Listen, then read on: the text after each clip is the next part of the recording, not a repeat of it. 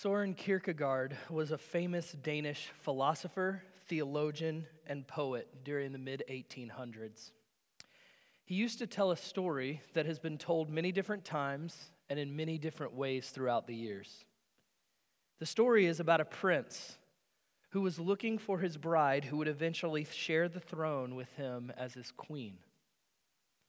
One day, while running an errand in a local village for his father, the king, the prince passed through a poor section that he normally would not travel.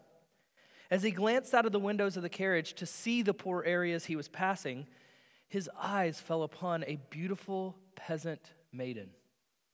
He continued on his errand, but could not stop thinking about this maiden that he saw. During the ensuing days, he often passed through the poor section of the village just to see her again. The more he passed by and saw her, the more he was overcome with wanting to be with her. But, as in most of these tales, there was a big problem. How would he, a prince, seek to pursue her, a peasant? He could order her to marry him, but even a prince wants his bride to marry him freely and voluntarily and not through coercion or force. He could put on his most splendid uniform, drive up to her front door in a spectacular carriage drawn by 6 horses. But if he did this, he would never be certain that the maiden loved him for who he was and was not simply overwhelmed with all of the splendor that was before her.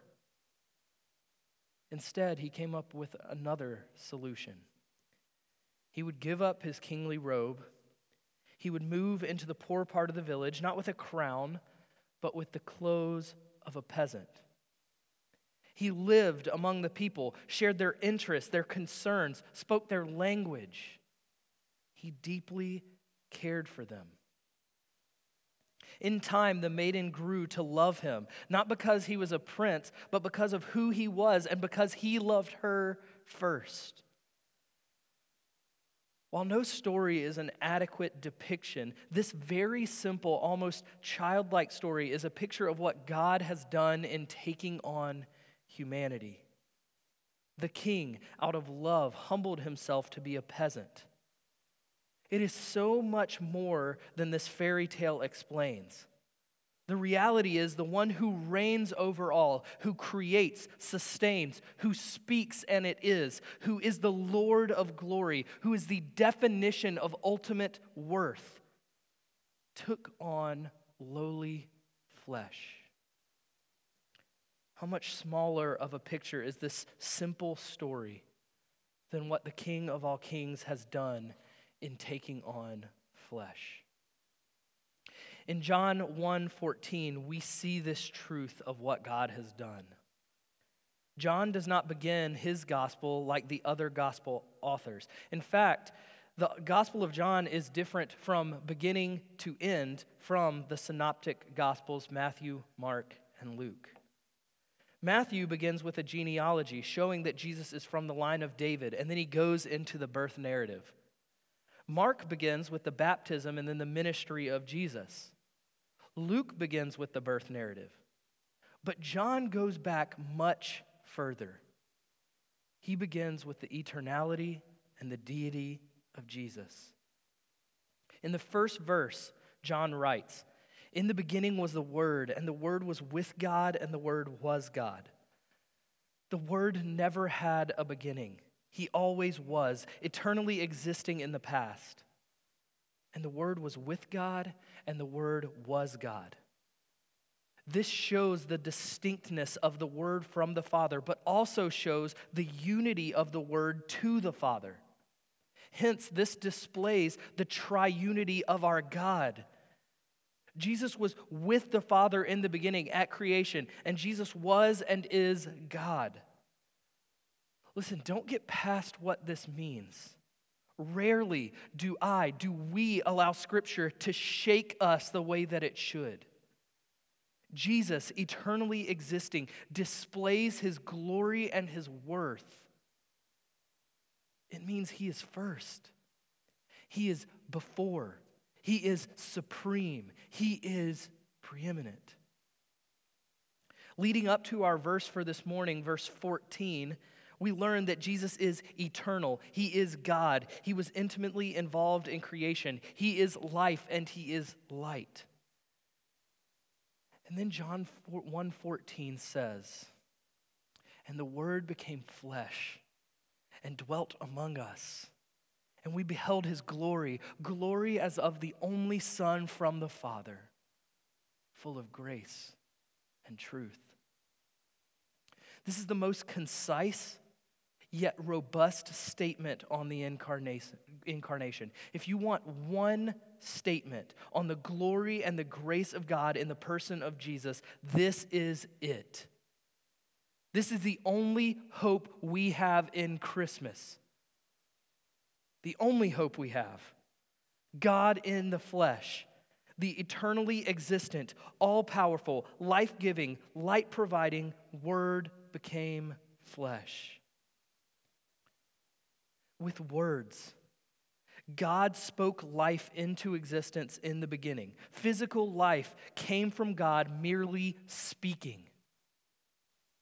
Now this Word, who was there in the very beginning, giving life, takes on frail humanity in order to bring life once again. This Word comes to speak spiritual life into the spiritual deadness we have brought. This Word comes to create in the midst of our lives that are void of God and therefore void of life. Like he did in creation, God speaks. This is not physical life. His Word comes giving spiritual life. There are three glorious aspects of the Word who became flesh that I want to look at this morning. Three glorious aspects of the Word who became flesh. For the sake of time, we will only look at these three, but we must remember that the whole act is full of glory. The first aspect is the glorious revelation. It's this glorious revelation. Jesus expressed as the Word. It is astounding that God would even reveal himself to spiritually dead creatures at all. It is remarkable that he would choose in any way to reveal truth, life, himself to man who has made himself his enemy. But he does. And he does it through taking on flesh and being Emmanuel, God with us. Holy God with us.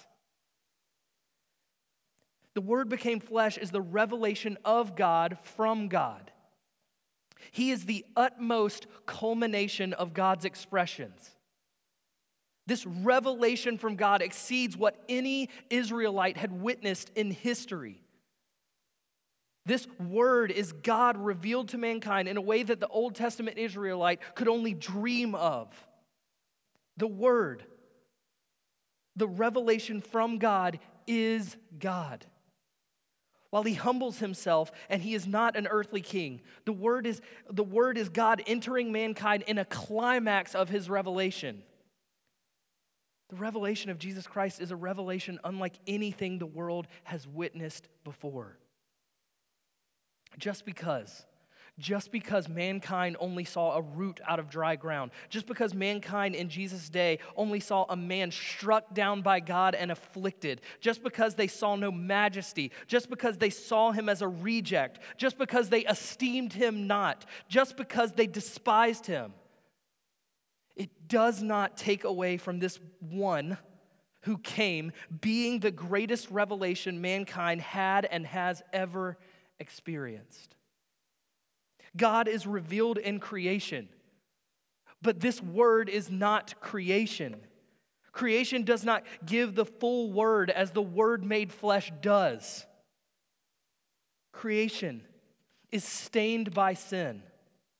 The Word is not. The Word, Jesus, is glorious revelation in that the Word is God beheld by human eyes. Again, this is astounding that the perfect plan of perfect God would be in this perfect word bearing the frailty of flesh.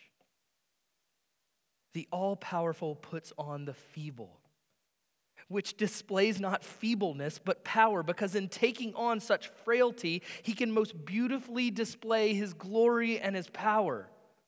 Let me say that again. The all-powerful puts on the feeble, which displays not feebleness but power, because in taking on such frailty, he can most beautifully display his glory and his power. That's glory. Only God can show that through such weakness, strength is displayed. Only He can take on frailty to display glory. God literally took on the human body. He took on flesh that can be plagued by illness, disease, fatigue. The all-knowing took on learning. He did not sin, but He made mistakes. He didn't get up and walk on the first try as a baby. The ruler of all, the all-knowing one, learned. The ruler of all subjected himself to the authority of human parents.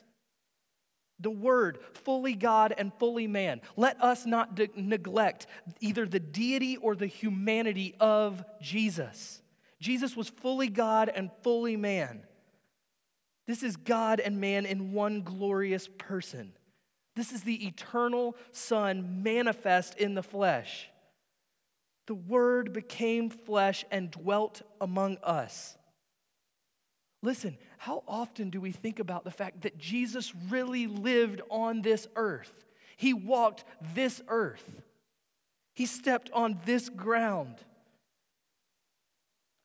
This idea of the Word becoming flesh and dwelling among us, this is the idea that God tabernacled among us. He dwelled here on this earth in mankind's presence as He had not before. The Old Testament Israelites had the tabernacle. This tabernacle was Yahweh establishing His presence among His people. But this dwelling of Yahweh is only a glimpse of this dwelling of God in the flesh. The greatest glory of Israel is that God chose to tabernacle among them. Yet this glory of the Word that tabernacled among mankind exceeds the tabernacle of old. Christ in human flesh was God's tabernacle. In and through Christ, God meets with man, and man gets to be among the tabernacle of God more than ever before. Charles Spurgeon says, God was never one with the tabernacle, but in Christ Jesus, He is one with us. How could this revelation be more glorious? God tabernacled among us. We have seen His glory. In His dwelling among us in the flesh, we are witnesses to His majesty. Glory that in the past had been reserved for the high priest to be in the midst of is now here among men, alongside the chief of sinners. Man is witness to the glory of God in the flesh. The Word became flesh and dwelt among us, and we have seen His glory, glory as of the only Son from the Father, full of grace and truth. Glory is from the only one deserving of glory. This manifestation of the glory of God must mean everything to us. In the life and death of Jesus Christ, the glory of God is shining forth. Think about this. Think about just a few of the glorious revelations of God in the Old Testament, which, by the way, are fully amazing. They are incredibly miraculous events because of an all-glorious God. In Genesis 3, when God comes to speak to Adam and Eve, what did they do? They hid themselves because of their sin, because of their rebellion. They must hide from such glory and such holiness. In Exodus 3, Moses meets Yahweh through a burning bush, and Moses was afraid to even look at Him because of the glory. In Exodus 34, Moses comes down from Mount Sinai, and the people are afraid of Moses because his skin was glowing from talking to God. And now think about what God does by taking on flesh and dwelling with us. The fact that finite, sinful man can be a witness to the glory of infinite, sinless God is crazy. That God would tabernacle, set up his tent among rebels against him is unbelievable. But it is the unbelievable reality of the glory of God in the flesh that man has seen. This is glory as of the only Son from the Father. He humbled himself to take on human flesh. And in this humbling, we behold his glory. This is the glorious revelation of the Word who became flesh and dwelt among us. Another glorious aspect of the Word who became flesh is his glorious grace. His glorious grace. And the Word became flesh and dwelt among us, and we beheld his glory, glory as of the only Son from the Father, full of grace and truth. In his glorious revelation of the Son taking on flesh and establishing his presence among us, we see and experience his glorious grace. The grace of God is most clearly seen in the Word made flesh. Jesus coming in the flesh made it possible for him to die. Without this, we don't know grace. We have no concept of grace.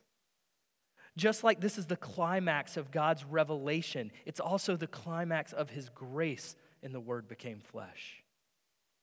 He freely gives to those who are undeserving of any favor.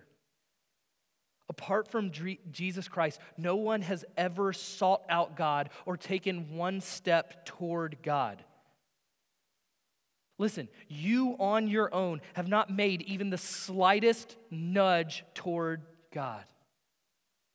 You on your own have not made even the slightest baby step toward God without him rescuing us first. The incarnation made it possible for us to experience life. Yes, he was there in creation, and not one thing was made apart from him that was made in physical creation. But this can't just be said about physical creation, because not one spiritually alive person who was once spiritually dead has been made apart from this Word who became flesh. The Word took on flesh and dwelt among us and made it possible for us to know life. Not one was made apart from him. He gave us physical life, and yet we chose spiritual death. We need spiritual life. There is no salvation apart from the Word taking on flesh. There is no spiritual life apart from God's interjecting himself into this world that he created. The Son did not come to tell us about glorious grace. He actually is full of grace. He came to bring grace to us who are infinitely undeserving. We must see the glory in God who would take on humanity in order to restore what we have destroyed. For a moment, do not even go beyond this. Don't even go yet to the death and resurrection of Jesus. Not even going beyond the fact that God took on flesh and dwelt among us. There is such grace. The fact that he was born into frail humanity, grace. The fact that he bore humanity to the fullest extent and had to learn, grace.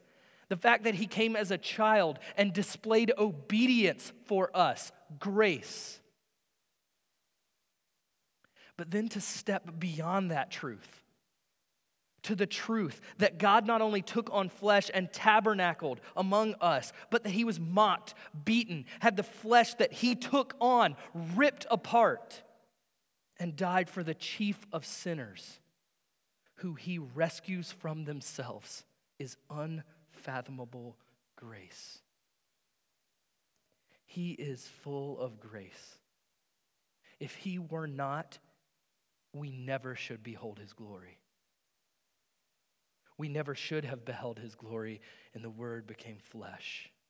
If he had not, you and I would be condemned to hell, bearing the full righteous wrath of God. If he had not, I would have no concept of life and would only ever taste death eternally. It is glorious grace. To recognize it as anything else is hell. The glory and the grace of God are on display in God in the flesh, Jesus Christ. And church, we could speak forever, endlessly, about the riches of the grace of our God. But we must move on to this last point. The last glorious aspect of the Word became flesh that I want to look at this morning is glorious truth. Glorious truth. And the Word became flesh and dwelt among us, and we beheld his glory, glory as of the only Son from the Father, full of grace and truth. Again, he does not talk about glorious truth. He is glorious truth. Man is living for lies. Man is deceived and denies the truth. But God brings truth into this world in himself. He brings truth in a world submerged in lies. He intersects my life as a slave to sin, where I am proclaiming loudly, this is the life. My sin is so good. It's so satisfying. And he brings truth to silence my lies. Jesus Christ, as this supreme and glorious revelation from God, as God, is a revelation of complete truth. God does not reveal himself in a way that is any bit deceitful because he is truth. He is God who does not lie. Titus 1:2. The word has now been spoken, and it is a word of truth. He is the way, the truth, and the life. John 14:6. Do you understand that your lies have been silenced? Do you understand that sin that cannot satisfy is no longer screaming that it can? The lie of living for self, indulging in sin after sin after sin. The lie of pursuing pleasure after pleasure with no real satisfaction. The lie of living out death has been silenced. C.S. Lewis said, "It would seem that our Lord finds our desires not too strong, but too weak. We are half-hearted creatures, fooling about with drink and sex and ambition when infinite joy is offered us. Like an ignorant child who wants to go on making mud pies in a slum because he cannot imagine what is meant by the offer of a holiday at sea, we are far too easily pleased." But God puts our simple pleasures that are fleeting, he puts them to rest. And the Word became flesh. God has silenced these lies. It cannot be any other way. God made known to a lying world the truth of reconciliation through the Word became flesh. He made known the truth of his glorious grace through Jesus Christ. This is reality. We should think that this truth is unbelievable, but we must believe it, for it is truth. It is real. The Word became flesh, providing glorious truth that we can fully rely on because he is truth. As one commentator puts it, Jesus Christ is the hope that someday there would be a word from God that would make everything clear. Oh, and is there ever clarity? Amidst our lives that can only ever give confusion, God shouts clarity in the person of Jesus. Because the truth is clarifying. That's what truth does. It makes clear. He is the glorious truth, the clarity, the reality that we must have. Without this revelation of God, from God, we do not know truth. The glorious truth is that though you and I are rebels against a holy God, He took on flesh and died an undeserving death and rose from the grave so that you and I can receive undeserved grace and truth. God, the only one deserving of all glory, was viewed as our sin so that we can be seen as His righteousness. God, in His infinite wisdom, revealed Himself in this way. He humbled Himself to take on humanity in one person, fully God and fully man, and we must see glory. The glorious revelation, glorious grace, and glorious truth of God in the flesh. Rarely is this my focus as I approach Christmas. Rarely am I thinking about the magnitude of the glory of God in taking on flesh and becoming sin for me. And the Word became flesh and dwelt among us, and we have seen His glory, glory as of the only Son from the Father, full of grace and truth. I can't think of a better reminder for us this Sunday morning before we celebrate the Word became flesh. There's nothing greater. Let's pray.